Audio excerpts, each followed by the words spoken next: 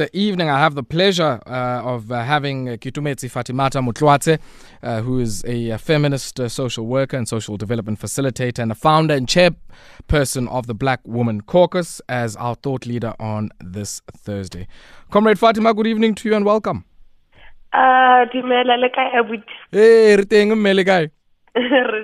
lovely to be touching base with you again. Comrade, such a real pleasure to have you on the show. When I was convincing my bosses that we need to speak to the leader of the Black Woman Caucus, and they were saying, but we don't know this. I say, hey.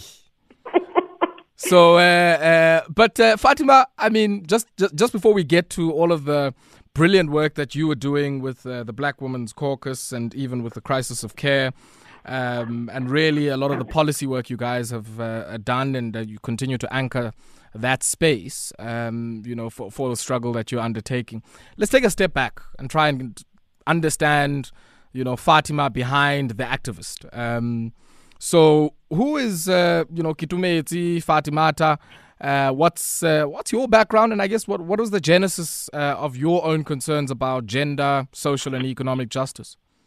Oh, I mean, where do I start? Born and bred in Johannesburg, so I'm the original city girl. Grew up in the south of Johannesburg. Come really from a structured, very healthy home. Have my parents, two younger sisters. I think I grew up in what seemed like the traditional entry middle class life. Went to a good school, multiracial school. Started speaking English first before I spoke any other language because we are integrated into a system, of course. But something really pivotal happened in 2017. So in 2017, there was a case. One of the first times I'd ever, engaged with a femicide case, in mainstream media. And at the time, not 2017, rather, I was 17 at the time. And that was a couple of years ago. I was 17 years at the time, and there was a case, there was a murder by a girl called Aline Boyson. Yes, I remember that. Yeah, from the Cape Flats. I mean, she was 17, I was 17. She was killed by her partner and gang raped, with his friends. And this happened on a night going out. And I thought to myself, at that time, at the age of 17, I was also, jumping over the walls, trying to sneak out and go out with my friends. And I think that was the biggest culture shock I'd ever experienced, at least at that age. To say somebody who seems to be living a similar life to me has such a tragic ending. And I had my first campaign. It was called Black Fridays. I sold the ribbons, black ribbons, for R2 Koskolong, and all the proceeds went to a child's home. Almost a decade later, and then I am the founder and chair of a feminist organization called Black Woman Caucus. Sure. I think the consistency of the word black is something very interesting. And a lot happens in between, right? Of course. Sure. A lot happens in between. We get exposed. We get almost co-opted into the Fees Must Fall student movement, which was really important in shaping and cultivating my politics, my understanding. So I think at first glance, as a black woman in South Africa, I'm already aware that there's an othering, there's a structural alienation, that I'm subjected to. But when I get into this first year of social work, I'm now given a language to articulate these oppressions and struggles. But also what, Fees Must Fall did for me was that it sharpened the contradictions, but also gave me the tools of analysis to say, okay, this is how you analyze society. What from your analysis would you like to change? What do you think needs to stay, what needs to go? And so I fell in love with feminism, and in between I stumbled into Black Woman Caucus is formed and it's growing, and I find myself at the helm of creating alternative feminist discourse approaches to how we view and engage society. Sure. And Fatima, for me, what is so interesting, if I think, just about the history of the women's movement in South Africa, a rich history. and it's often not told. And so, a lot of people were complaining when there was a very contentious debate between Atambila Masola and Panashe Chikumadzi in the Sunday papers about the memory of Charlotte Maxeke, because I felt it was such an important learning experience and a historicization of Charlotte and the women's movement that she was also a part of. She didn't start it. There were other women even before her who had crystallized and started to push the women's movement. When you think about the Black Women's Caucus in that historical relay, if I can say that, what do you see your role now being in that particular struggle? Some generations might say it was about, fighting passes for women. In some cases, embedding progressive gender-sensitive legislation at a certain stage in our struggle. But now, where are we? No, thank you. Thank you for that. I think, firstly, as a disclaimer, it's always important to note that what we're doing now is not new, right? In fact, it is a continuation of a very long struggle. And I think at this point in time, we find ourselves as a generation to have been exposed to educational opportunities, which have also broadened our understanding and analysis of the world. And I think the big gap is in how do we, now that we have, the understanding of what the problem is, what does the solution look like, right? And what does the solution look like beyond moments or eruptions in history, but what does sustainable solution building and finding look like in this context? And I think, what the women's movement continues to do and has continued to advocate for is really a radical alternative to what we see in society, right? And that's very important because the moment we're not contesting ideas in society, number one, we're really not enjoying the full capacity of democracy, but also we are not allowing for the evolution of society to take place. And I think that, as a young feminist who's leading a contemporary feminist movement, ours is really to do the imaginative work, but also pushing for a structural change to be able to accommodate what that imaginative work looks like. And that's not easy, of course. It means that our struggle is not only located in a single site. It needs to be located at several sites, intersecting sites, at various levels of society. Fatima, I want us to pause on that point because that's the next thing I want us to talk about, the different sites and spheres and terrain of struggle. And you guys went, to the seat of financial capital not so long ago. And I'm quite interested, I guess, in how you draw those relational links between the firm, the market, the home, and I guess the society sort of broadly defined. And we'll come back to that, but we need to take a quick spot break. And when we come back, we continue our conversation with Keitumetse Fatimata Moutloatse, who is the chairperson and founder of the Black Women Caucus. It is indeed, and our thought leader on this Thursday is Keitumetse Fatimata Moutloatse, who is a feminist social worker and a social development practitioner, an activist and a founder and chairperson of the Black Women Caucus. And Comrade Fatima, before we went to the break, you were talking about these different sites, sort of spheres or terrain of struggle. And I'm quite interested, I guess, in you unpacking what you mean by that. And more importantly, the role of the ambit of the home in those struggles, because, we sometimes are unable to concretize the distribution of power and power relationships and even material relationships within the ambit of the home, let alone getting to the firm and to the broader economy. I mean, I have my school of thinking is largely influenced by the fact that I am a social worker. So I've been trained as a social worker. And one of the skills social work teaches you is to always have a holistic approach and view of a situation or a problem or a social phenomena. And so when we think about, so the three main spheres in which we analyze social phenomena in social work is through the micro, which is what you refer to as your individuals and families, the meso, which is groups, and macro, which is what we look at institutions of governance, all the big guns, basically. And so what we've seen over the years is that, in most cases, a lot of the sites of activism, right, and resistance happens at a micro meso level, right, where we see groups, individuals targeting issues to say, if we're targeting the fact that GBV is a problem in our society. In most cases, we provide court support. We want to do the engagement, the education, teaching people, unlearning, relearning, But a big time, the massive gap we're seeing is in the macro level.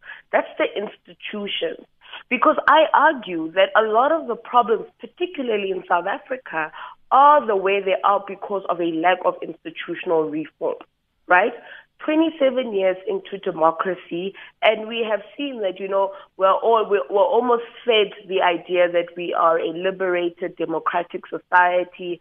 And of course, democracy is packaged so nicely that we automatically assume that the realization of these rights will just come instantly. And that hasn't necessarily been the case. And the reason why this isn't the case is because we haven't seen much change at structural level. And as a result, we just see that these oppressions, these violences keep reproducing themselves. So it's very important in the line of work that we're doing, specifically when working with vulnerable groups, that we are intentional and deliberate about making sure our interventions are speaking to not only individuals and families, but are also, holding institutions and structures accountable. For example, we know that South Africa currently, as it stands, is seen as the rape capital of the world, which is not anything to be proud of, right?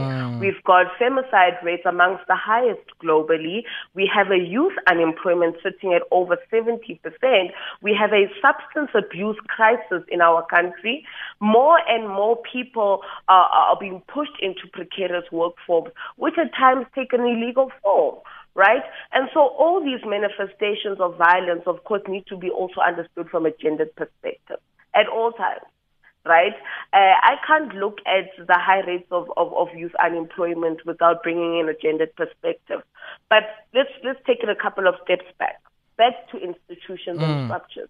Gender-based violence and femicide has almost become second nature in this country. We've normalized violent ways of engaging with each other. And this is not only between men and women as we'd like to think about it. We're just talking about how we engage with each other in its entirety.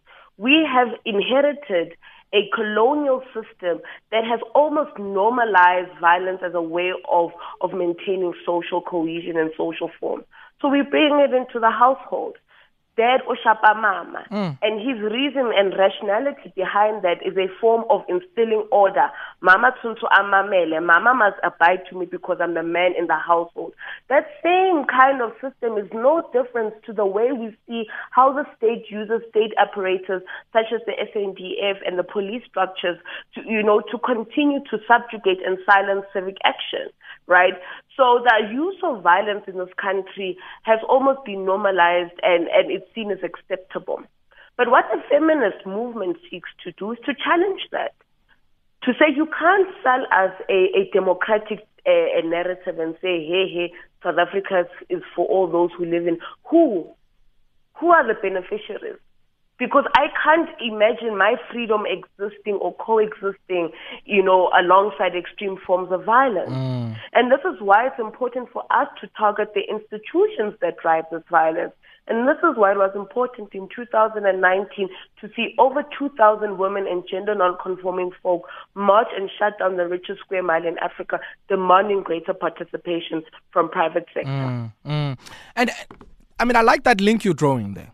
Because, material power, money, is a big part of even the unequal power relationships within the household and the type of violence that we see unfolding in the household. It's an outcome, yes, of unequal power relations and lumpen patriarchy and all manner of other issues. But I like the point where you're saying even the locus of that power actually can be located, it can be given a name, it can be pointed out. Because I'm also quite interested, I guess, in your view of a lot of the economic value, one that goes uncompensated, but that is invisibilized in how we value, what value we attach to who does what kind of work. In a society where we know women are overrepresented in dangerous, vulnerable and low-paid work. I mean, and this is why as Black Women Caucus, we call for, a dynamic and a holistic understanding of the extent of gender-based violence. We are saying that it's not enough for us to reduce, the extent of the crisis to physical and sexual forms of violence on women and vulnerable groups. We are saying that we want to look at economic factors, social factors, and political as well as environmental factors that contribute to gender-based violence and femicide. As I said, this violence does not just happen in a vacuum, right? In order for this violence to exist, it must be in a condition, in an environment that makes it favorable for it to exist in the first place. And I think, the biggest dilemma we are facing as a country, to be quite honest with you, Aya, is around the economy, right? How the economy continues to serve an elite minority, right? And the consequences of us not holding private sector accountable, of us not holding this elite minority accountable is seen in the high levels of violence we see in our communities. I mean, the unrecognition of care work in itself is problematic. And comrades, when we talk about care work, let's be more expansive in our thinking and understanding. Right now the narrative is care work is domestic workers, right? Very important. Domestic workers are an extremely important ally, extremely important social and economic group in the economic sector. However, when we think about care work, we think about community mobilizers. Those people who are actively Monday to Monday, Steve Wako Koning, he's always up and down in the community doing something. Right? That is an extension of care work that is also not recognized. We don't think about Mebako Kerekeng, who provide informal psychosocial support services to communities because our Department of Social Development is not doing good enough in terms of mainstreaming psychosocial support services. These women are at the backbone of helping us respond to mental health issues in our communities, right? We don't want to speak to the fact that when we talk about care work, we can't erase economic value and growth outside of the recognition of care work. We also have to be honest to say that the failure to recognize care work as work and its economic value is a massive driver, number one, in making women very vulnerable, and not just vulnerable in the sense of vulnerability, but vulnerable to violence. Most importantly, intimate partner violence. So when we say we want a holistic understanding of gender-based violence, we are saying that it is not enough, comrades, for us to mobilize and to do the work that we do, and it's not enough to just mobilize and do the work that we do by saying hashtag RIP, that's not enough, comrades. We can't even say that we want a strengthening of the justice system alone because we are still responding and not preventing. And the only way we can prevent violence, especially the violence of the nature we are seeing in South Africa, which is quite brutal and inhumane, requires us to be able to look at these institutions that drive and perpetuate a lot of the inequalities that breed violence. Fatima, just as you're talking, I mean, I'm thinking, have we as a society often tried to shine too much of the spotlight on the personal manifestations of this, what in essence is a structural violence? Because, I mean, I think what you were saying earlier on was this idea of using the Black Women Caucus to introduce a new imaginary into feminist and gender struggles in South Africa. And I'm interested to hear what your view is on sort of what that looks like in the systemic sense, because you guys have also earmarked policy as a very critical space where you want to work. And I think policy also has some systemic value, but in some cases, can't be seen as a substitute for grassroots organizing and struggle. Of course. How are you seeing that? How are you making sense of that? And what's your assessment, I guess, of the level of discussion at the policy level about some of these issues? I mean, as I said earlier on, that our interventions must happen at all levels of society. The constant, when Black Women Caucus says we are organizing for survival, Ayabonga, we are saying that we are actively organizing in our communities to build a strong, organic, alternative voice that is going to be able to influence and challenge the institutions that govern them. And what does this look like? And I think, comrades, we're all comrades. Now, this is a safe space for comrades. In retrospect, there is a massive space or vacuum in terms of the work that we do, in terms of mobilizing our communities. But when we shut down all that nice direct action, there is a huge gap between that and what gets implemented, and what gets legislated. And in most cases, a lot of our activists think that the big work is actually there. But the real work is ensuring that what you have brought to the ground, from the ground, is able to be translated and influences institutions that govern them. And so an example, right? So we know that in 2018, we saw one of the biggest feminist uprisings under the banner, the total shutdown, right? Which saw shutdowns happening across the country at national key points, right? But the real work and the real success of that total shutdown is not the fact that we filled up the streets. Yes, it was an important side, right? Because we also understand that politics is expressive. Politics requires to be performed to some extent. Sometimes we need to go out and demonstrate that, when we say we've got collective power. However, the real change happened when you saw feminist activists, organizers who continued and pushed for the real concessions in terms of the formulation and development of the National Strategic Plan on Gender-Based Violence and Femicide. In fact, I argue to say that document in itself is a blueprint and is an indication of years of mobilization in our communities, right? Yeah. And you can tell the approaches, they reflect that, there was an engagement with our societies. Our solution is not because we're thumb-sucking it, but it's a mandate. And I think it's important that we think about our activism like that. We must not only think about our activism as shut down, but also think about how does it influence policy ultimately. So you guys also were able, I guess, to go and negotiate or have the sort of negotiations with the business and others to create a response fund, which I guess is also part of this stakeholder engagement and the policy work that you do. Where's that fund now? And I guess, what are some of the issues there? I mean, I think many people would be interested to find out. Yeah. I mean, the fund is there, it exists. I think what many people don't know is that when we marched to the Johannesburg Stock Exchange on the 13th of September in 2019, we had several demands that we had made to private sector. Of course, the easiest one to mobilize around was, the issue on funding the fight. As I said to you earlier on, that private sector in this country remains, whenever in this country, they're literally nowhere to be found. And so, the Santon shutdown was a provocation to say, private sector, you are also a massive driver of the issues in our society. The establishment of the fund in itself is meant to function in terms of and help towards the implementation of the National Strategic Plan on Gender-Based Violence and Femicide. Sure. Now, this plan is a 10-year plan between 20... Hello? Yeah, sorry about that. Fatima, I guess it would be wrong of me, nearing as we are the end of our conversation, to not play this back for you. Take a listen to this.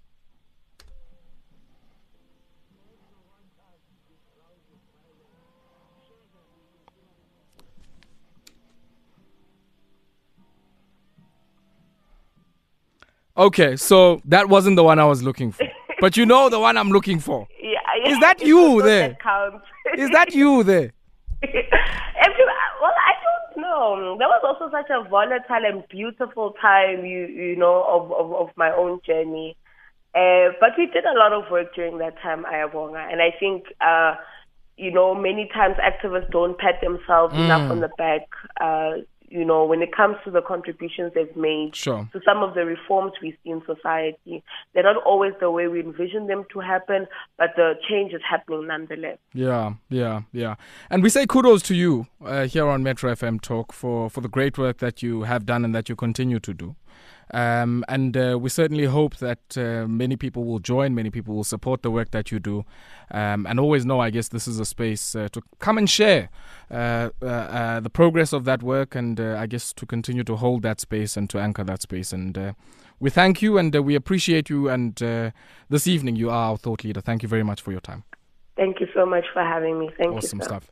That there is Keitumetse Fatimata Moutloatse, who is the founder and a chairperson of the Black Women's Caucus and our thought leader on this Thursday.